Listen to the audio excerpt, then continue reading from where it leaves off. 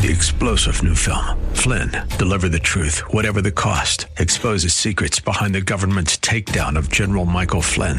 Flynn knew what the intel world had been up to. He ordered the first audit of the use of contractors. This set off alarm bells. He told the truth. He was the most dangerous person for Donald Trump to hire. They had to get rid of Flynn. Flynn, Deliver the Truth, Whatever the Cost. Available now. Watch it today. Go to salemnow.com. salemnow.com. Pastor Keith Crosby of Hillside Church. And why is that? Well, today we're going to find out why. And today I hope, too, to encourage you and to provide you some relief as well as some awareness, because it's really not up to you. And that's why we're studying Romans. Get Romans right and you get Christianity right. Get Romans right, you get life right. Get Romans right, you get the Bible right. Get Romans right, you get evangelism right. And you get Romans right and you get church right. And all of these questions are answered in our passage today. I can see the promised land, though there's pain within the plan. There is victory in the end. Your love is my battle cry, the anthem for all my life. Every giant will fall, the mountains will move, every chain of the past you've broken into. All the fear of the lies, we're singing the truth, that nothing is impossible with you. Oh, nothing is impossible.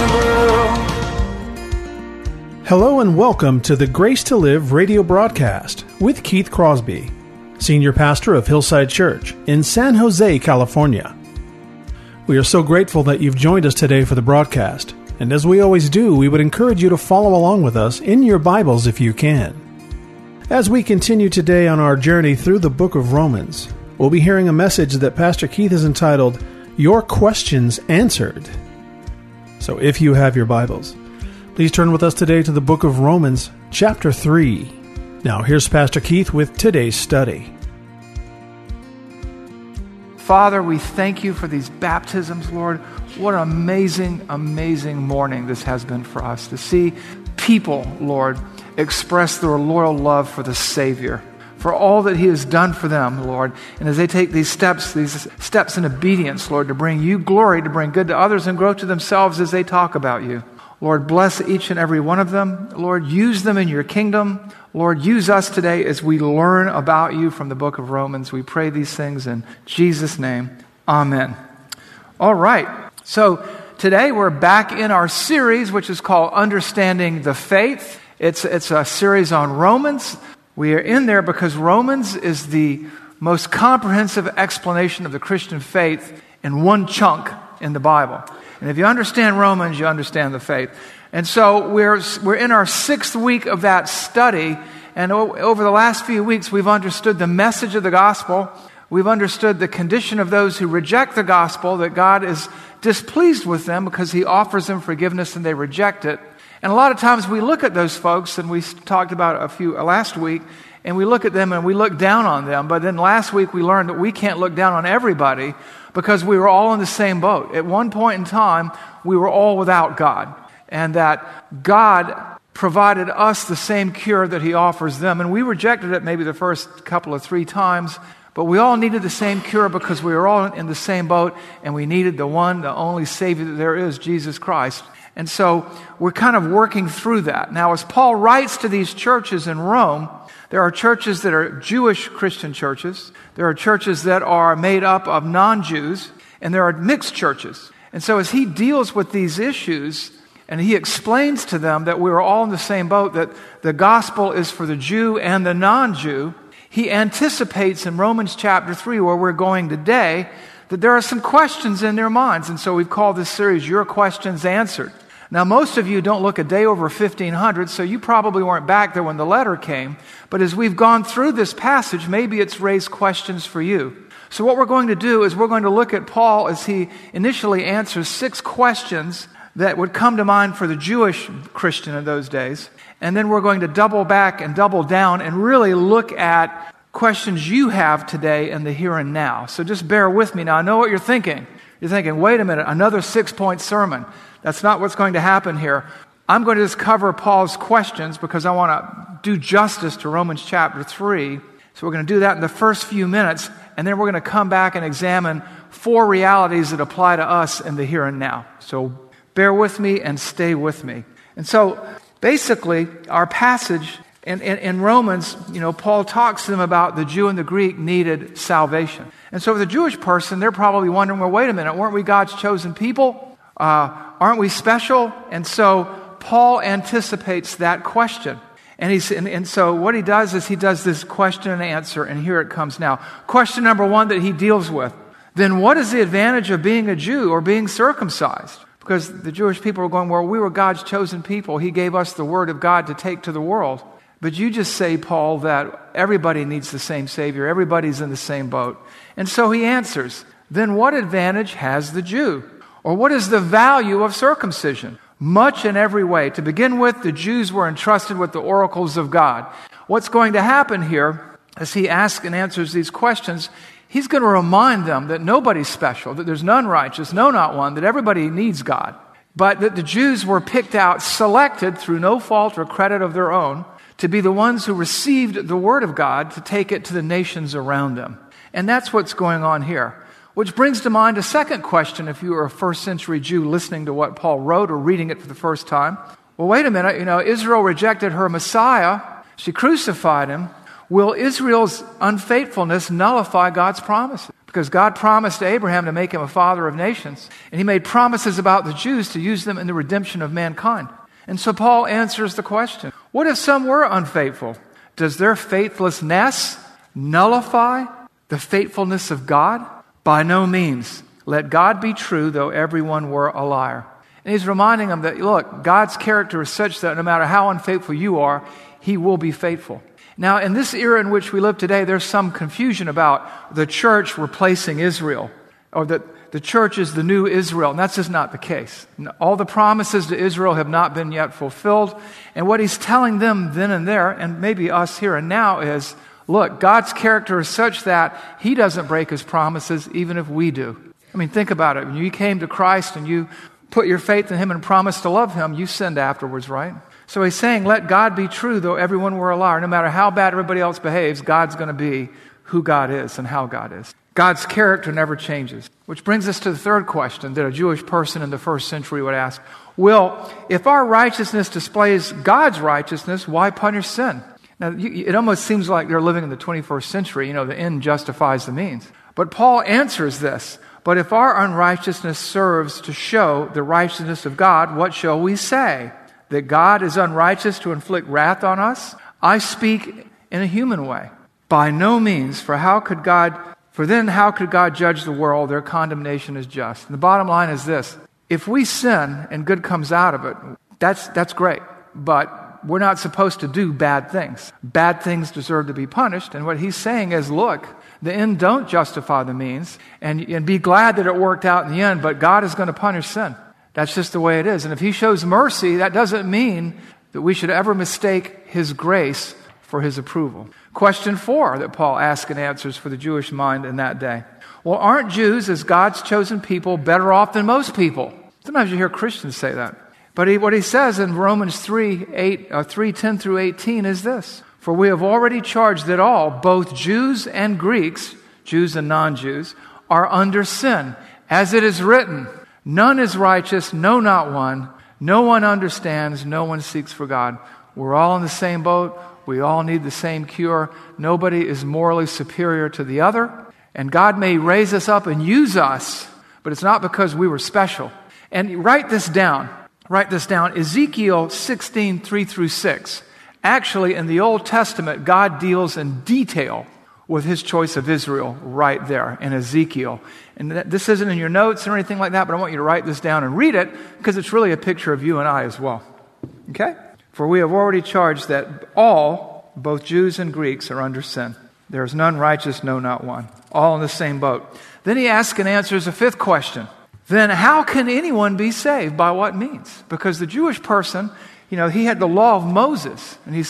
And they became confused, though Abraham was saved by faith, right? Abraham believed God, and it was credited to him as righteousness. They got hung up on the outward morality and sort of a surface spirituality and thought they could earn their way to heaven, that they could be good enough by law keeping. But that's not what the law was for, and so Paul answers the question in verse 20. For by the works of the law, no human being will be justified in his sight, since through the law comes the knowledge of sin. For there is no distinction, for all have sinned and fall short of the glory of God, and are justified by his grace as a gift, through the redemption that is in Christ Jesus. So basically, it's like this. God saves us despite ourselves. We've all sinned. We're all in the same boat. We all need the same cure. We all need the same Savior.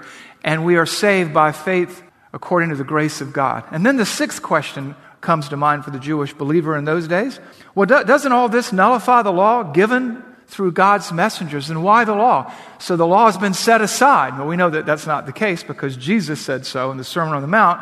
But Paul answers here as well in Romans 3:28-31. For we hold that one is justified by faith apart from the law, works of the law. Do we then overthrow the law by faith? By no means. On the contrary, we uphold the law. And as Paul explains the gospel, what he does in all of this is drives home a big idea here. And by way of analogy, the law is a litmus test to show us our sin. The law is like litmus paper. It reveals our sin. And as it says in verse 20, by the works of the law, no human being will be justified in his sight, since through the law comes the knowledge, the recognition of sin. When it says, you shall not murder, and you murder, you find sin in your life. When it says, you shall not steal, and you alter your mileage report or, play some games with your taxes or whatever it is, you understand that you need God because you've stolen. This is what the law does. The law reveals sin, and salvation reveals the grace and the mercy of God. So, that's an overview of the whole chapter. Now we get into the heart of the sermon for us here today. Having completed this overview, I want to circle back and I want to answer some questions that you all have had for me and different people over the years have had for me. And that's why we call this sermon, this message, Your Questions Answered. And it's about the human condition and the implications of the human condition. So our passage today that we're going to unpack and explore is Romans chapter 3, verses 10 through 18. And the reason this is good for us is this. A lot of times I have people, particularly like right now as we're in the run-up towards Easter, saying, why aren't people interested when I try to talk to them about Jesus? Why are people unwilling to come to church with me? What can I do to make Jesus and the church more appealing? How can I explain my faith in just the right way to persuade people to embrace Christ? I am terrified that I'm going to mess it all up. And what if I do such a poor job of answering all their questions that they don't choose Christ and they die and go to hell? And last and not least, of course, how can I tailor the message in such a way as to be sure to attract people to Christianity? And when I'm sharing my faith, people often ask me the strangest questions, and when I answer them, they just ask another question that seems purpose-built to derail the conversation. And then last and not least, I read somewhere that if I am purposeful about evangelism, and if I find a person's felt needs, they will embrace Christ. Is this true? And these are answers that we all wrestle with. Whether we're sitting across the table at like Thanksgiving, and it's that once-a-year thing, and you've got your aunt or uncle or whoever, or your cousin there, or your son or daughter that you've prayed for, and they just don't seem interested. And why is that? Well, today we're going to find out why. And today I hope, too, to encourage you and to provide you some relief as well as some awareness, because it's really not up to you. And that's why we're studying Romans. Get Romans right and you get Christianity right. Get Romans right, you get life right. Get Romans right, you get the Bible right. Get Romans right, you get evangelism right, and you get Romans right, and you get church right. And all of these questions are answered in our passage today. Romans chapter 3, verses 10 through 18. And let's look at what it says here. It says, as it is written, so Paul is going to quote Scripture, none is righteous, no, not one. No one understands, no one seeks for God. All have turned aside, together they have become worthless. No one does good, not even one. Their throat is an open grave. They use their tongues to deceive. The venom of asps is under their lips. Their mouth is full of curses and bitterness. Their feet are swift to shed blood. and their paths are ruin and misery, and the way of peace they have not known. There is no fear of God before their eyes. Ouch. I don't know about you, but when I read that, that doesn't maintain and enhance my self-esteem. But the bottom line is understanding the human condition and its implications is the key to getting church, Christianity, and evangelism right. This is critical. And so today what I want to do is unpack this passage so that we can understand and apply it.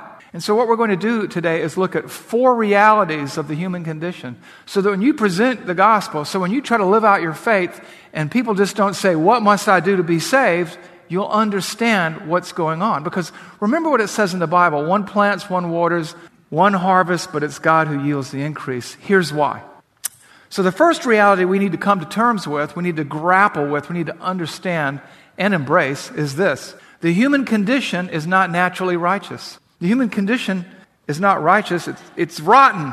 And we see this in Romans 3:10. As it is written, none is righteous, no, not one. Not one. That's what God is saying through the pen of the Apostle Paul. People may often appear to be nice, but at their core, they're not. Their motivations, apart from Christ, apart from salvation, are selfish. I'll give you an example. I'll call her Mrs. A. Mrs. A lived across the street from me in Green Bay, Wisconsin. She and her husband, Dick, wonderful people. Every birthday, every event in my family. I mean, if it was our anniversary, if my daughters had a piano recital or a violin recital, whatever it was, she showed up. She was wonderful. Wonderful, wonderful, wonderful. Have us over for dinner, this, that, and the other. She tried to lead me into Buddhism, unsuccessfully as a Christian pastor, I might add. And then one day, Dick got his leg amputated right below the knee. I went to see him in the hospital. It was a surprise. And it was there that he told me that she left him because she just didn't want to have to deal with one-legged man. There's none righteous, no, not one. There's none who seeks for God, right? People are selfish. And they may be outwardly moral, but they are inwardly not righteous. That's what's going on here. In Genesis 6:5, it speaks to this fact painfully, but clearly. The Lord saw the wickedness of man was great on the earth, and every intention of the thoughts of his heart was only evil continually. Just linger over that for a moment. We like to think that we're good. I'm not as bad as they are. Well, we talked about that last week in our discussion of respectable sins. Yes, we are. Not only we're not as good as they are, or we're just as bad, but we're not as good as we need to be. We may not be a serial killer, but we are not holy. Each one of us has sinned. All have sinned, all have done wrong, all have turned their back on God for a moment or for an instant, but sin kills. And whether you're killed with a cannon or a pea shooter, dead is dead. And we are dead in our sins and trespasses. And so the Lord talks about this here. Here, God, Jesus Christ in the Old Testament, says about the human condition, mankind, humankind, womankind, whoever's kinds, their heart is only evil continually. And you know what? He says it again in Genesis 8:21. Turn there. Genesis 8:21. What does it say? This is after the flood. This is after he's wiped out all the bad people and Noah and his family have survived. And what does God say when Noah and his family offer sacrifices to God? The Lord said in his heart, I will never again curse the ground because of man. For the intention of man's heart is evil from his youth. Our motives, our intents are selfish. They're not God-oriented, they're self-oriented. And left to our own devices, apart from salvation by Christ and the indwelling, transforming power of the Holy Spirit brought to bear on our souls, we are not naturally righteous. Apart from Christ, this is how we are. We're not only unable to change, we're unable to change because we're unwilling to change, but also we're broken. We talked about how professing to be wise, they became fools, and their foolish hearts were darkened, their minds stopped working the right way. And so we're broken, and we can't fix ourselves. And he gives us this analogy through the prophet Jeremiah in Jeremiah 13:23. And it says this, can an Ethiopian change his skin or a leopard his spots? Then you also can do good who are accustomed to do evil.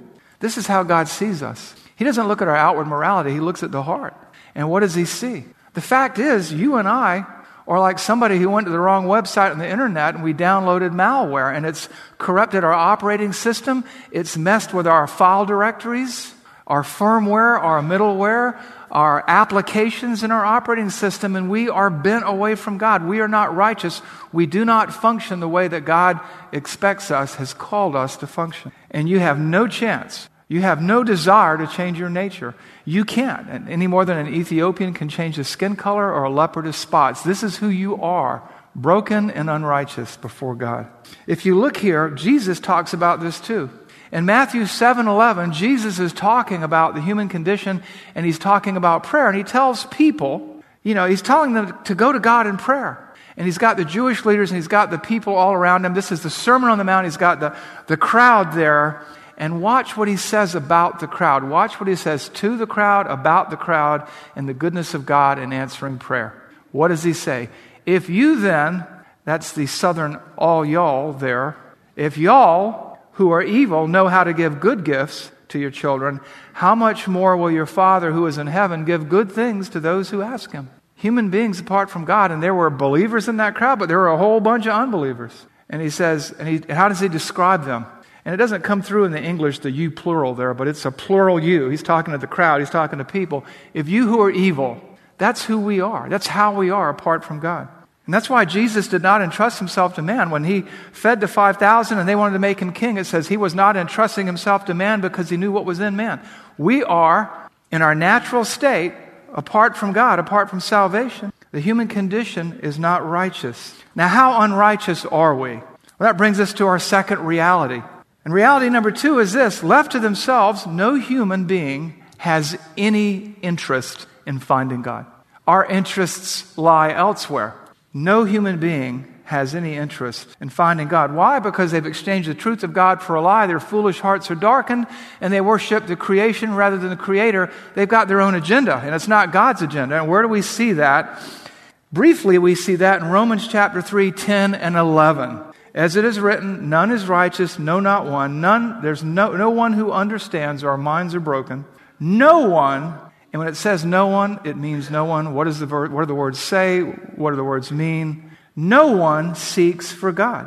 You have the legalist bully who's just on a power trip. He just wants to use the word of God for power over other people. You got the unrepentant sinner who just wants to pass. Neither of those are seeking God. They all have their own agenda. They all want what they want, and it's got little or nothing to do with God. They look past God. He gets in the way of their desires. He cramps their style. They're not interested in Him. They're interested in their ambitions and their desires. And left to themselves, they have no real interest in Him. He could be right there in front of them, and they can't see Him because they won't see Him. Think of a lion in a cage. And red meat is his sin. And he's a starving lion, and he's sitting in a cage, and he can't get through the bars. And right in front of him is a pile of soybeans or edamame, right? Lots of protein. He doesn't want that. He could eat that, and he wouldn't starve to death. But you know what? He wants the red meat, and that's where he's going. That's who we are. That's how we are in our fallen estate without God. We got all this protein right in front of us, but we want that protein over yonder. That's the way it is. That's how sin stains, bends, and obscures our view of God. And that's why none of us left to ourselves are interested in God. And Jesus drives this. If God didn't chase after us, we would never chase after God. Some of you have read C.S. Lewis, The Magician's Nephew, Evil Uncle Andrew, and you always wonder where that lamp came from in Narnia. And Uncle Andrew is a picture of the unbeliever. Digger is his nephew, right? Diggory. And the bottom line, every time Aslan shows up, he just sees someone or something he doesn't like. And in the scene in the book where Aslan sings the creation into existence, evil Uncle Andrew can't stand the noise. That's the way people are, left to their own devices.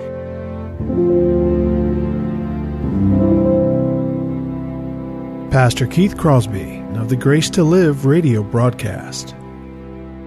We do want to thank you for tuning in today and joining us for Grace to Live, as these days are most definitely uncharted waters for all of us, not only here in our San Jose community, but also for believers worldwide. So we want to encourage you to keep looking up. Hillside Church will be holding our worship service 100% online for now. So please remember our website, hillside.org. You can view our Sunday morning service there, as well as to keep informed with updates on what's happening here at the church as we walk through this time together. Just click on the COVID-19 response button for updates on ministry activities, resources for your children, as well as important information from the County Health Commission. And you can also connect with us on social media. The church Facebook page, @Hillside Church San Jose, as well as our Instagram page at Hillside San Jose. And don't worry if you missed any of this information. You can access everything by visiting our website, hillside.org. We want to thank you so very much for spending this time with us here on the Grace to Live radio broadcast. I'm your host, Kevin Reeves, and on behalf of Pastor Keith and all of us here at Hillside Church, we want to encourage you with our prayer that the Lord will continue to richly bless you and protect you. So please keep looking up, and thanks for listening.